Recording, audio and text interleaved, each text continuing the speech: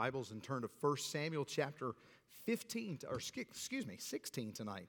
1 Samuel chapter number 16, and we'll jump right back into our series, A Tale of Three Rulers. Hope you've had a great week. I don't know about you, I am warm right now. Is anybody else warm in the room? Or maybe it's just, okay. All right, praise the Lord. Praise the Lord. Somebody please do something about that. But somebody that has a box or a key or something, please help me with that. That would be awesome. But 1 Samuel chapter 16 tonight, 1 Samuel 16, as we look back at our series, and we're going to turn a new chapter, and we see an introduction to a new ruler. Remember, the series is A Tale of Three Rulers. We've talked about Samuel and how he failed in a lot of areas, but he was still God's man for the time period. We look at Saul, and Saul looked good on the outside, was a failure on the inside. And we're going to see that David, while Saul looked kingly, didn't have any qualifications from within. On the outside, David didn't look kingly, but David was qualified by having a pure heart. And it goes to show that when God speaks to Samuel, that God is more concerned with what he sees on the inside than what others see on the outside. Think about that. God is more concerned with what he sees on the inside than what others see on the outside. Saul, good on the outside, horrible on the inside. You think about David, not really much to look at. It was a good-looking kid, but not kingly like Saul was. And yet God looked within and said, he's the man. He's the one that I'm going to use. He's the one that is going to be the next leader. Because you think about it, you can fake good behavior. You can't fake a pure heart. You can fake good behavior, but you can't fake a pure heart. So if you're taking notes tonight, I want you to write down, number one, the sorrow that's mentioned. The sorrow. Let's look at verse number 1, 1 Samuel chapter 16. The Bible says, "And the Lord said unto Samuel, How long wilt thou mourn for Saul, seeing I have rejected him from reigning over Israel? Fill thine horn with oil, and go, I will send thee to Jesse the Bethlehemite, for I have provided me a king among his sons." This is now the third reference to the emotional state of Samuel in regards to Saul's failed leadership. Remember in chapter 15 and verse number 11, God speaking, and it said, "It repenteth me that I have set up Saul to be king, for he has turned back from following me, not perform my commandments." And it says, "And it grieved Samuel." There's first emotional connection. Then we see Saul was confronted for his failure in verse number 35. It says, "Nevertheless," middle of the verse, "Nevertheless, Samuel mourned for Saul." So grieved for Saul. Then mourning for Saul. And then we get to verse number 1. God points it out and says, how long are you going to keep this up? How long are you going to mourn for the one who rejected me? It really shows the humanity of Samuel. The fact that he was indeed concerned, connected to Saul and the heartache. But it also gives us a pattern that we see in the New Testament that Paul mentions in Romans chapter number 12.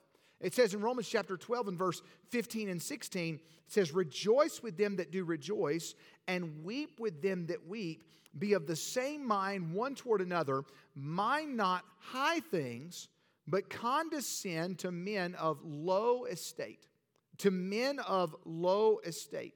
And we should mourn and grieve and hurt when a brother or sister in Christ is hurting. When someone has failed, when it should bother us. It shouldn't be just kind of ho-hum and, if they had more faith, that God would have protected them.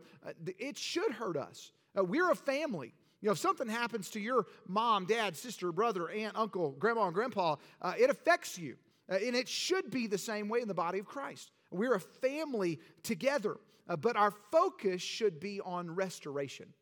And not just, let's just kick them while they're down, because we're notorious for shooting our own wounded. That brother or sister in Christ fails in an area, maybe it's public sin or private sin, and we ostracize them. We make them feel like they don't belong anymore. They're not good enough, or maybe they don't live up to our expectation of who they are, who they're supposed to be. And all of a sudden, we want to distance ourselves from them. And there are certain situations where that is a consequence. Someone does something heinous or illegal, and we have to put some distance just to be able to protect the body. But there should also be a feeling of concern for their well-being going forward. There should be a feeling of, all right, how are we going to restore that brother or sister back into the body? How are we going to deal with this issue? Not sweep it under the rug, but let's call it what it is. Let's call it sin, and let's deal with it biblically. And then let's talk about, all right, after that process has taken its place, how can we restore? Galatians chapter 6 and verse 1 and 2. It says, "Brethren, if a man be overtaken in a fault, ye which are spiritual, restore such an one in the spirit of meekness, considering thyself, lest thou also be tempted." Verse 2, "Bear ye one another's burdens, and so fulfill the law of Christ." Now, it's easy for us to bear one another's blessings. Hey man, let me ride in that new car. Let me go in and get that new car smell, all that stuff. And let me enjoy the blessings with you. Live vicariously through somebody else. We're not really good on that bearing one another's burdens part. Let's be consistent. And if we're going to live out Christ's love for others, that includes when others fail. That includes when others sin.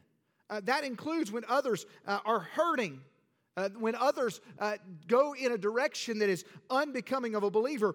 Just like Samuel grieved for Saul. But just like Samuel grieves for Saul, Samuel also had a job to do. And God said, how long?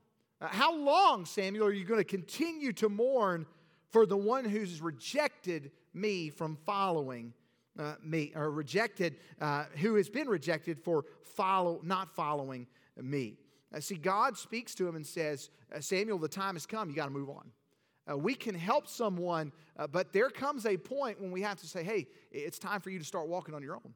It's time for you to start doing these things by yourself. And that accountability time comes to an end. It's time to get restored. It's time for you to be doing this on your own. And it's time for me to take the training wheels off or let go of your hands so that you can do this on your own. You've got to move on.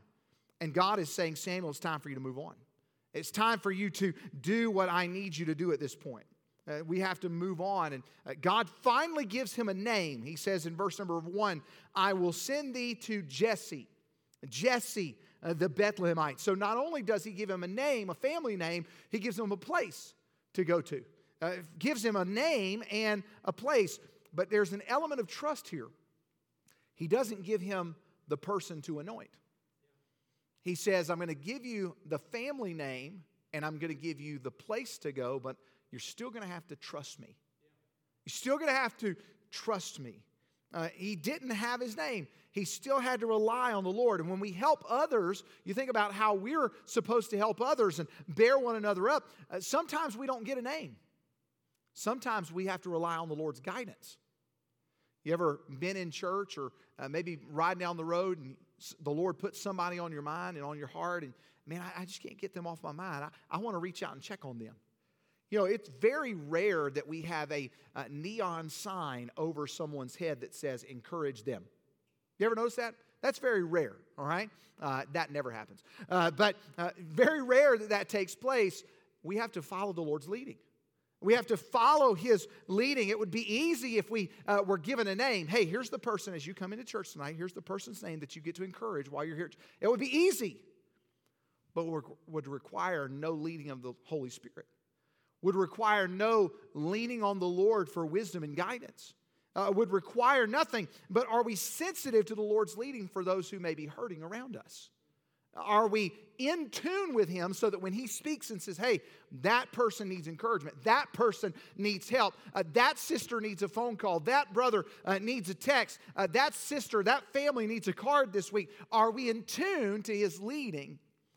And are we following him? 1 Peter chapter 4, verse 10, as every man hath received the gift, even so minister the same one to another as good stewards of the manifold grace of God.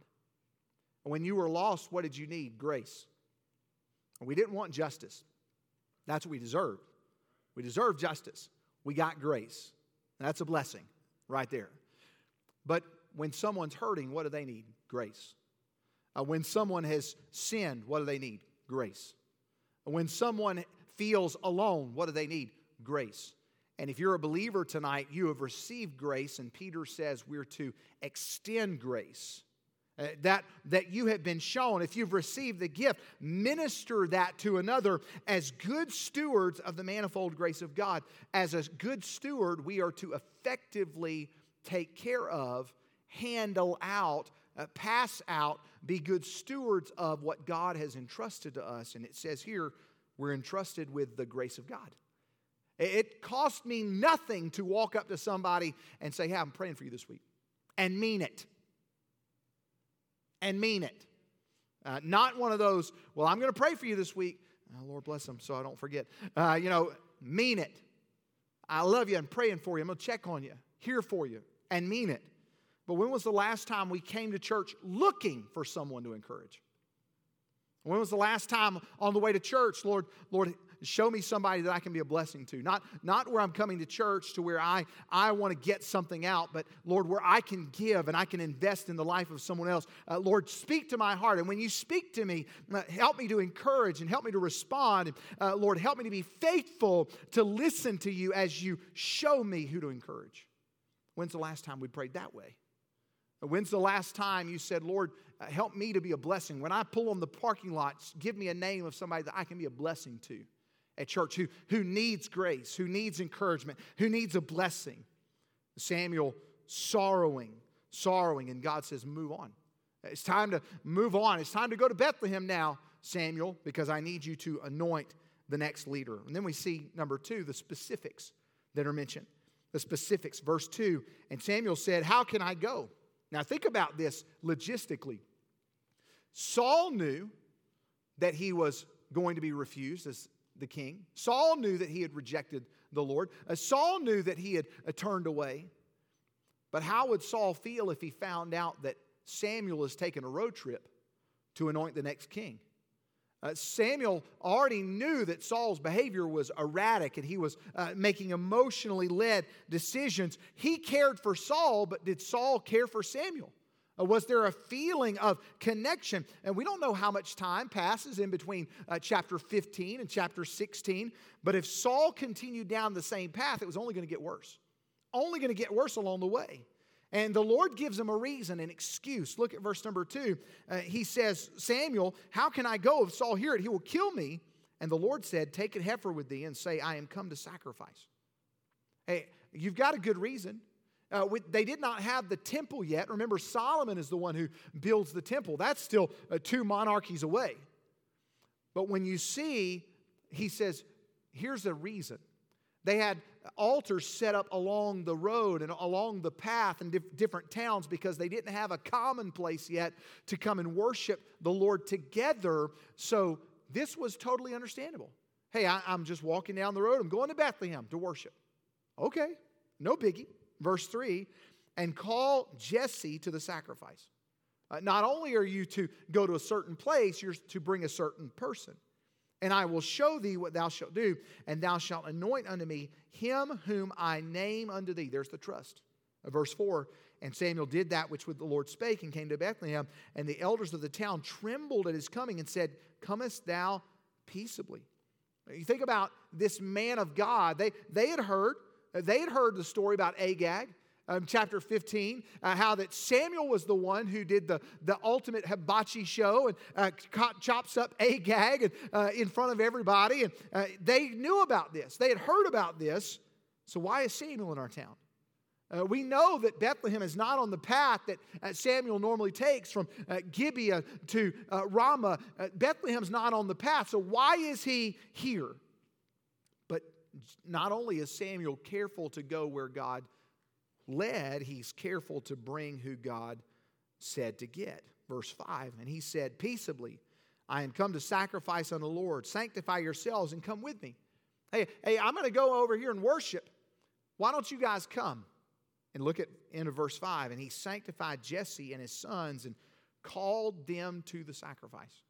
Going to the place where he's supposed to be, getting the people he was supposed to get, and now the stage is set. And Samuel did what Saul was expected to do in verse number 4. Samuel did that which the Lord spake. Remember, that was the complaint. He has rejected me, Samuel. He has broken the commandment. He has not done what I told him to do. James 1 verse 22, we looked at the verse last week. Be ye doers of the word, not hearers only, deceiving your own selves. Remember what was significant about the first church in Acts chapter 2 and verse 42? What stood out about them? And they continued steadfastly in the apostles' doctrine. We talked in Sunday night growth group in 1 Timothy chapter 1, the importance of good doctrine. But what did they do? They continued in the apostles' doctrine. You know what they did? They followed what God said. They did what God said. And because Samuel obeyed the word of the Lord, he put himself in a position where he would see something that he never would have seen otherwise. Let me say that again. Because he obeyed the word of the Lord, he put himself in a position to see something that he never would have otherwise. Are you putting yourself in a position where you will see things that you wouldn't get to see otherwise? When we obey the commands of the Lord, when God leads us and we follow His word, He puts us in position where we see things that we wouldn't see if we weren't obeying Him. Obedience yields blessing. Disobedience eliminates blessing. When we obey, God blesses, and we get to see His hand at work when we obey. We see the sorrow. We see the specifics that God gives. And then number 3, we see the speculation. The speculation. The very first mention of Samuel focusing on what he saw instead of what God said. Look at verse 6. And it came to pass when they were come that he, Samuel, looked on Eliab.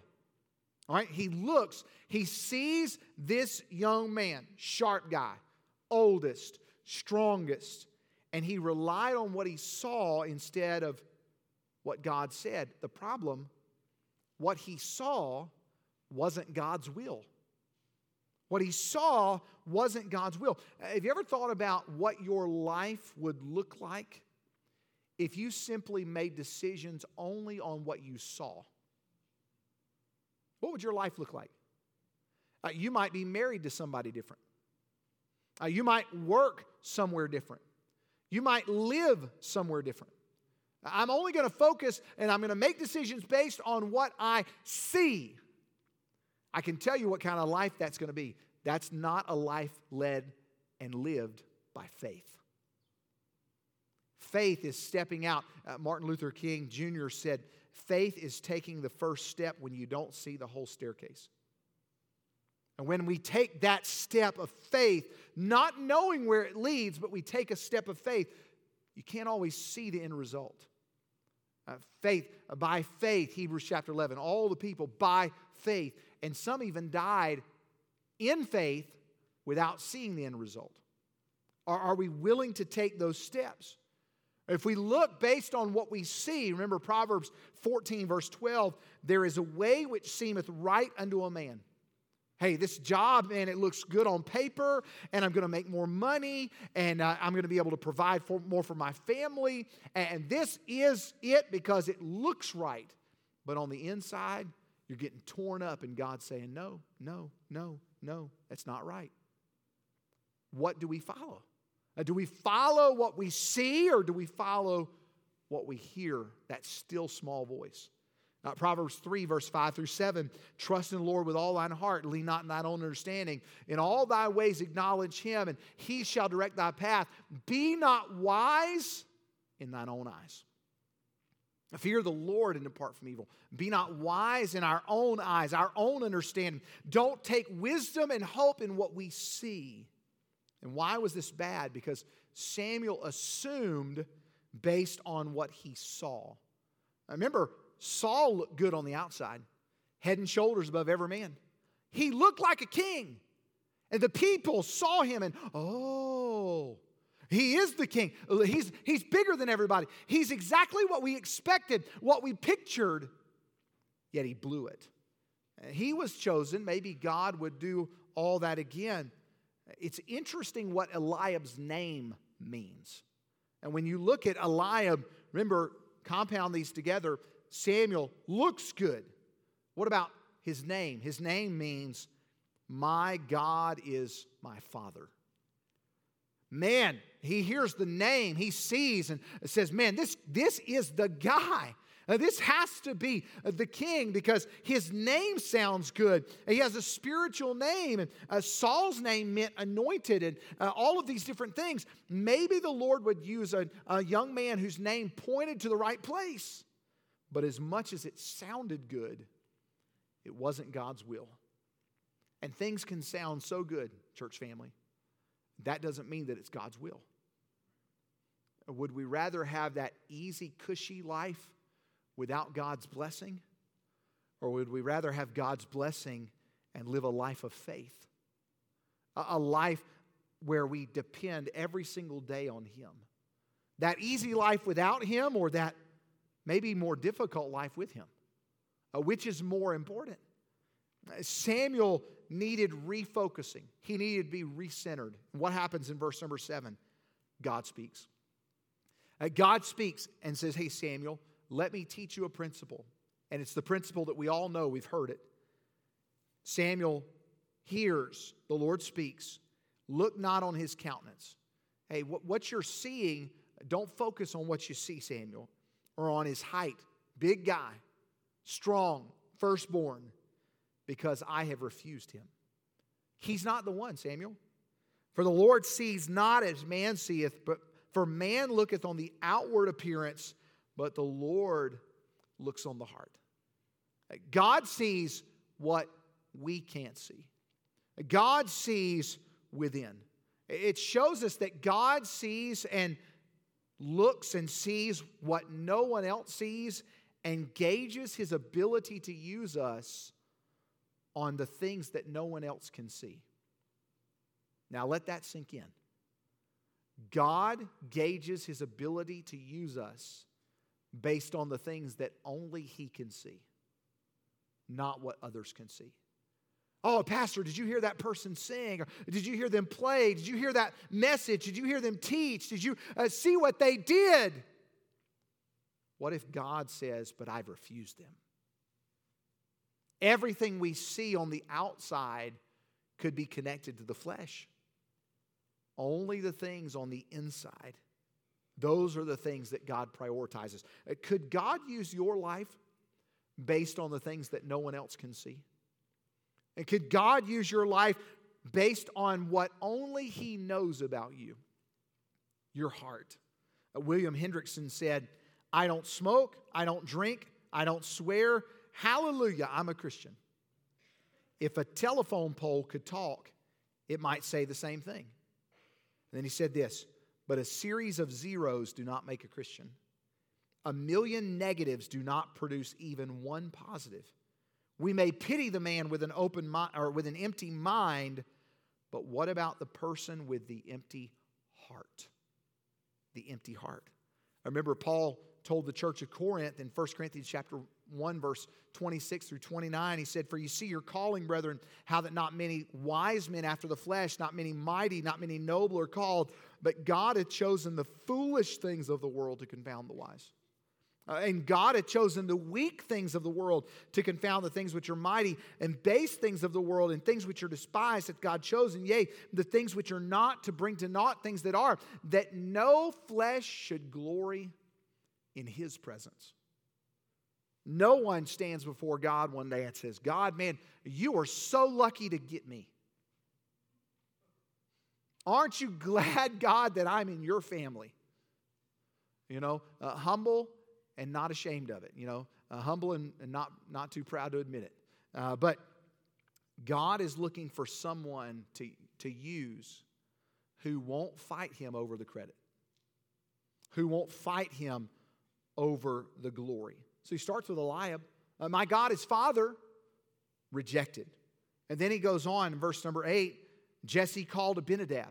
Next in line, Abinadab's name means my father is noble. Hey, that sounds good, God. Rejected. Then he goes to Shammah. And he said, neither hath the Lord chosen this. Each one of these rejected. Remember, it's the right family. It's the right place. But all the sons, one by one, rejected. Rejected. Verse 10, again, Jesse made 7 of his sons to pass before Samuel. And Samuel said unto Jesse, the Lord hath not chosen these. God has not given me validation on any one of these. Maybe Samuel at this point is saying, hey, God, are you right? Or am I at the right place? Am I at the wrong place? God, did you lead me astray? Did you lead me to the wrong place? Surely I shouldn't have to deal with all these problems if I'm following the Lord. Following the Lord is not an easy life.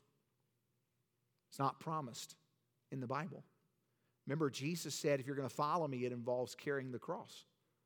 And nobody picked up a cross and carried it for fun. And we don't do that today either. We pick up our cross to follow. We're not carrying a cross for fun. We're carrying a cross to follow Him.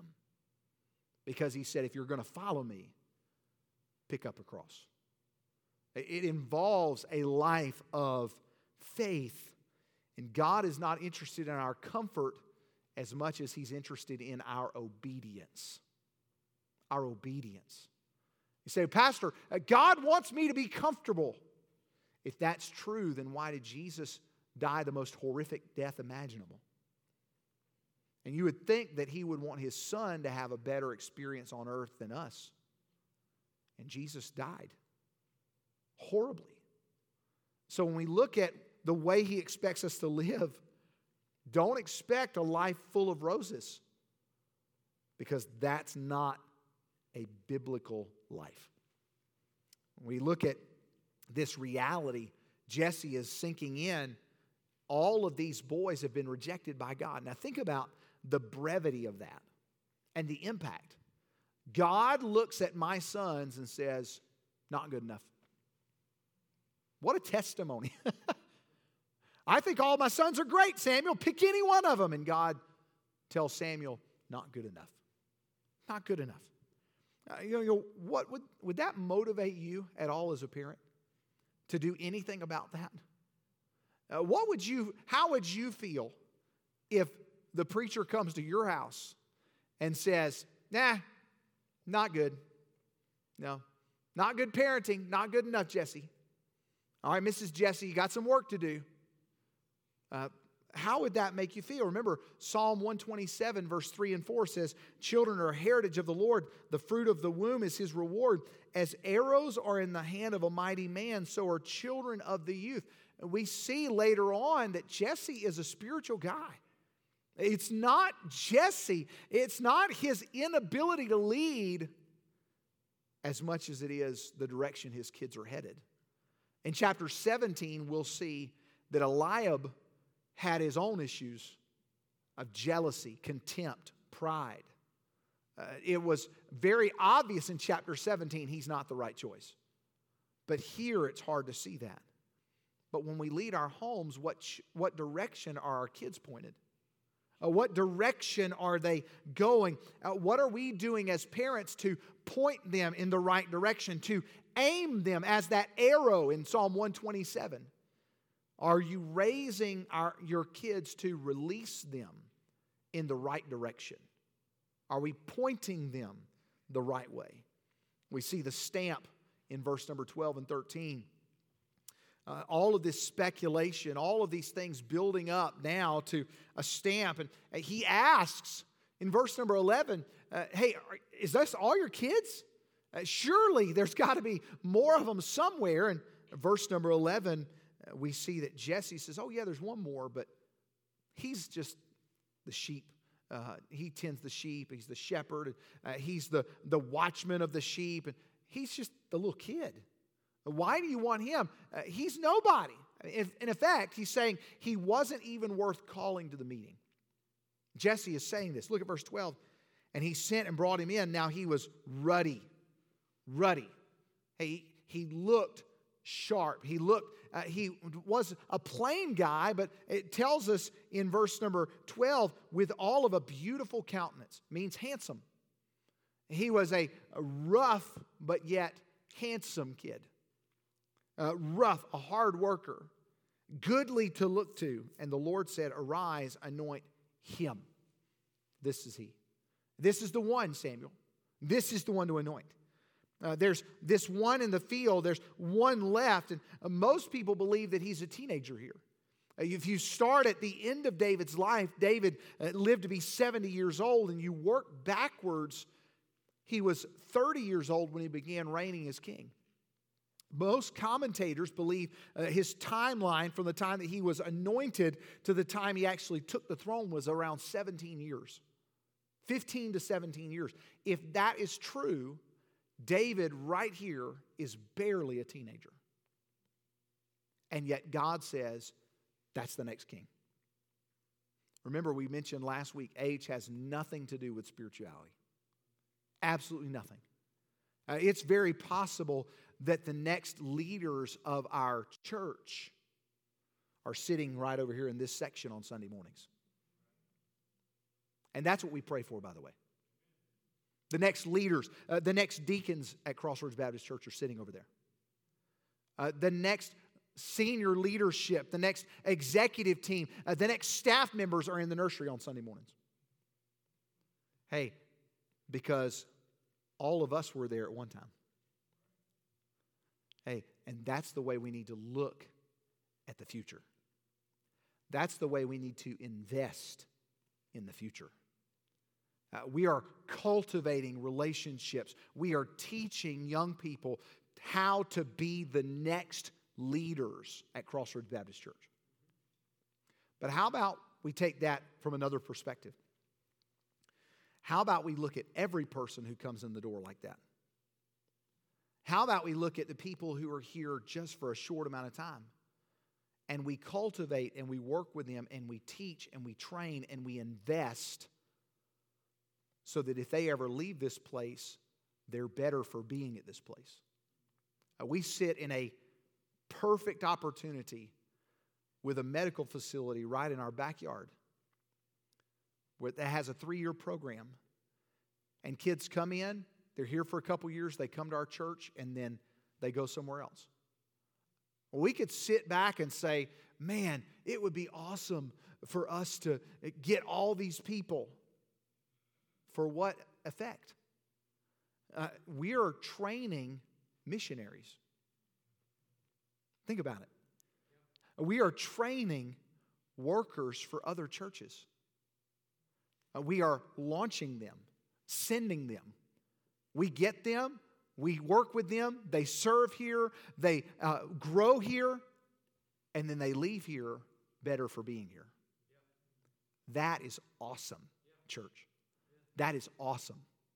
The fact that God allowed, you think about the impact and the weight. God allows us to invest in their life. God allows us the opportunity to speak into a small portion of their life. We better make it count. We better make it count. That should be our focus, our intent. Whether we have them 6 months, 6 years, or 60 years, we need to be dead set on investing well. Investing well in the lives of young people. You've got right here this parent in Jesse making king-size decisions for David, but God wanted something different. And just a challenge, don't try to hold back your children from what God might want them to do. Remember, Jesse is saying, no, not good enough. And God saw the little kid out in the field saying, we're going to wait on him because he's the one. Remember, our kids aren't our kids. Don't hold on to things that don't belong to you. Because those children that God has entrusted us, they belong to Him. They're His. They belong to Him, not us. So let's steward hearts well. And Samuel requests this audience with David. And they wait on him. He arrives and he says, it's him. Anoint him. we see that this is just the teenager, which shows us that God is not in a rush here. He knows that he's not going to sit on the throne at 13. God knows that, but nobody else does. Nobody else knows that. God is not in a hurry. Neither is David. David's not saying, I want to go to the palace right now. David's not in that mentality. But we live in a rush society. We want everything right now. And think about the fact that a tree, you can't rush growth of a tree. You can plant it, or you think about a seed. You plant it, you water it, you cultivate it. You don't come out tomorrow expecting to get fruit from it. It takes time. You have to be cultivating it. You can stand and watch it. You can talk to it. You can yell at it. You can scream at it to hurry up. Won't change anything. It takes time. And growth always takes time. We've done a lot of damage as the church, not as a church, as the church, by expecting growth too quickly. Hey, I expect that person who just got saved last Sunday to come in next Sunday, and he doesn't smoke, and he doesn't drink, and he doesn't chew, and he doesn't run with those that do. And he looks the part, and he's got a tie on, and he's got the right haircut, and all these different things. We expect that immediately. That's not how God works. Oh, we can give a list. Hey, if you need to do this and this and this and this and this so that we approve of you. And that's not in the Bible either. Or you can read your Bible and walk with God, and God will lead you. And by the way, when God speaks to you about anything, do what He says. And when God speaks and someone obeys, they're a whole lot more prone to keep doing it rather than to appease us. James 1:4, but let patience have her perfect work. Psalm 27, verse 14, wait on the Lord, be of good courage, He shall strengthen thy heart. G. Campbell Morgan said, waiting for God is not laziness. Waiting for God is not to sleep. Waiting for God is not the abandonment of effort. Waiting for God means first, activity under command. I'm following His authority. Second, readiness for any new command that may come. If I'm doing something for the Lord and He shifts direction on me, or He tells me to do something else, I'm going to do it. And then third, the ability to do nothing until the command is given. Now, I'm going to be faithful, but I'm not going to move until God moves. I'm not going to advance until God tells me go. I'm going to be faithful. We see lastly tonight the spirit that's mentioned. Verse 14. Samuel anoints David to be the next king, and then we see the Spirit of the Lord departed from Saul, and an evil spirit from the Lord troubled him. Now Saul anoints David, then he leaves. We don't know how long the timetable is here in between verse 13 and 14, but we know that the Spirit of the Lord rested on Saul and then leaves Saul. And then all of a sudden it says an evil spirit from the Lord troubled him. Verse 15, Saul's servant said unto him, behold now, an evil spirit from God troubleth thee. Now, what in the world? It leads us to ask this question. Is God leading good and evil here? Is God allowing these things? What's going on? You can make an argument, but remember, we see James 1:13, let no man say when he's tempted, I'm tempted of God. 1 John 1:5, then this is the message which you have heard of Him, declaring to you that God is light, in Him is no darkness at all. So all of a sudden you've got this dilemma. Which one is it? If God can't tempt with sin, doesn't have sin, then how can He send evil? The answer is found in cause and effect. Cause and effect. Think about when the Spirit of the Lord is present in your life, when the Spirit of the Lord isn't evident and present in your life, the flesh is present. And your flesh is not good. Your flesh is evil. So when the Spirit of the Lord is absent, the spirit of evil is present. When the Spirit of the Lord is absent, the spirit of evil is present. You have to consider that the people believed God's hand was behind all the experiences of life. Have you ever heard somebody say, why would God let that happen? Think about, God gets blamed for what He permits to happen. Because God allowed that, it's his fault. God didn't make Adam and Eve sin in the garden. That was their choice. God doesn't teach you how to sin as an infant. That's our choice. We are sinners by our very nature. That's our choice, not God's choice. But when we look at this spirit of evil, it's not that God sends the evil, but that his spirit is no longer on Saul. So when we look here, verse 16, now our Lord doth command thy servants which are before thee to seek out a man whose cunning player on a harp, and it come to pass that the evil spirit from God is upon thee. He shall play with his hand, and thou shalt be well. And Saul said unto his servants, provide me now a man that can play well. Now, all of a sudden, Saul is in this dilemma, this feeling of something's off. I don't have peace. I don't have joy. I don't have comfort in my spirit anymore. It's gone. And so, what does he need? He needs comfort. Their answer could have been, Saul, just talk to the Lord. That didn't happen. Saul wasn't listening to God. So they search and find this young man who was a good harp player, and his name is David. Now think about the irony of this. This is Saul's replacement, and Saul doesn't know it. This is Saul's replacement, and David knows it. And David's not going to say a word. But also think about the impact and the preparation and the length that God is willing to go. What better training could David receive for being the next king than to be in the presence of the king? God puts David right where he needs to be. He gets firsthand knowledge. Saul develops a love for David, becomes his armor bearer, which means he's close to Saul. All of this is preparing the way for him to be the next king. And Saul doesn't know it. David doesn't understand it. Why? Pick somebody else. I might say something that I shouldn't say or talk about the anointing that I don't want to mention.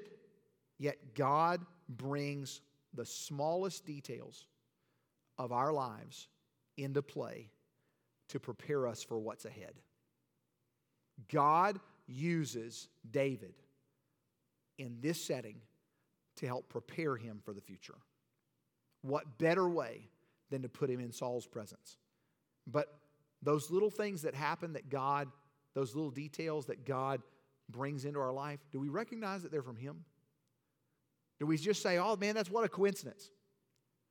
Or do we recognize that that's God leading in ways that only he could lead? Not us, but God. God working in our lives. We know that all things, Romans 8:28, work together. Work together. You know, if you were to take a cup of flour by itself and a cup of sugar and eggs by themselves and all of these vanilla flavoring by itself and all of these things, and you were to separate them out and eat them individually, we would probably look at you and say there's something wrong with you. Nobody's going to go and say, man, I got a hankering for a cup of flour tonight for dinner. That's not normal. But you put all those things together and you work them together and it becomes something good. You put all of those elements in the heat and get it hot, put it in the oven, and you allow it to bake, and you get a cake or muffins or whatever you want to make. But all of those things have to be worked together for them to become good. And it's easy for us to look at the individual elements of our life and say, this is not good. But God is taking all of those elements and he is working them together for good. For good. And what's his ultimate purpose? So that we would look more like Jesus. Verse 29, Romans 8:29, he predestinated us to become conformed to the image of his Son. His desire before we even existed was that we would end up looking like Jesus. That is his process and his plan. But is that what we desire? Is that our goal? Is that we would conform ourselves. We would decide, I'm going to carry that cross. I'm going to follow. I'm going to listen so that I can look like Jesus. That is his goal for our lives. But is that what we hope to become? Father, please bless. Lord, help us to apply your word to our heart and life. Lord, please use the life of David. Lord, we've seen Samuel, and Lord, we've seen how you've used him up to this point. We've seen Saul and how great potential, and Lord, just utter failures along the way. Lord, we see David in his life now and how you call him out as a man who's pursuing you after your own heart. Lord, as just a teenager, Lord, help us to see that you see great potential if we'll simply pursue your heart. Lord, I ask that you please help us, strengthen us, be with us, and guide us in Jesus' name. Amen.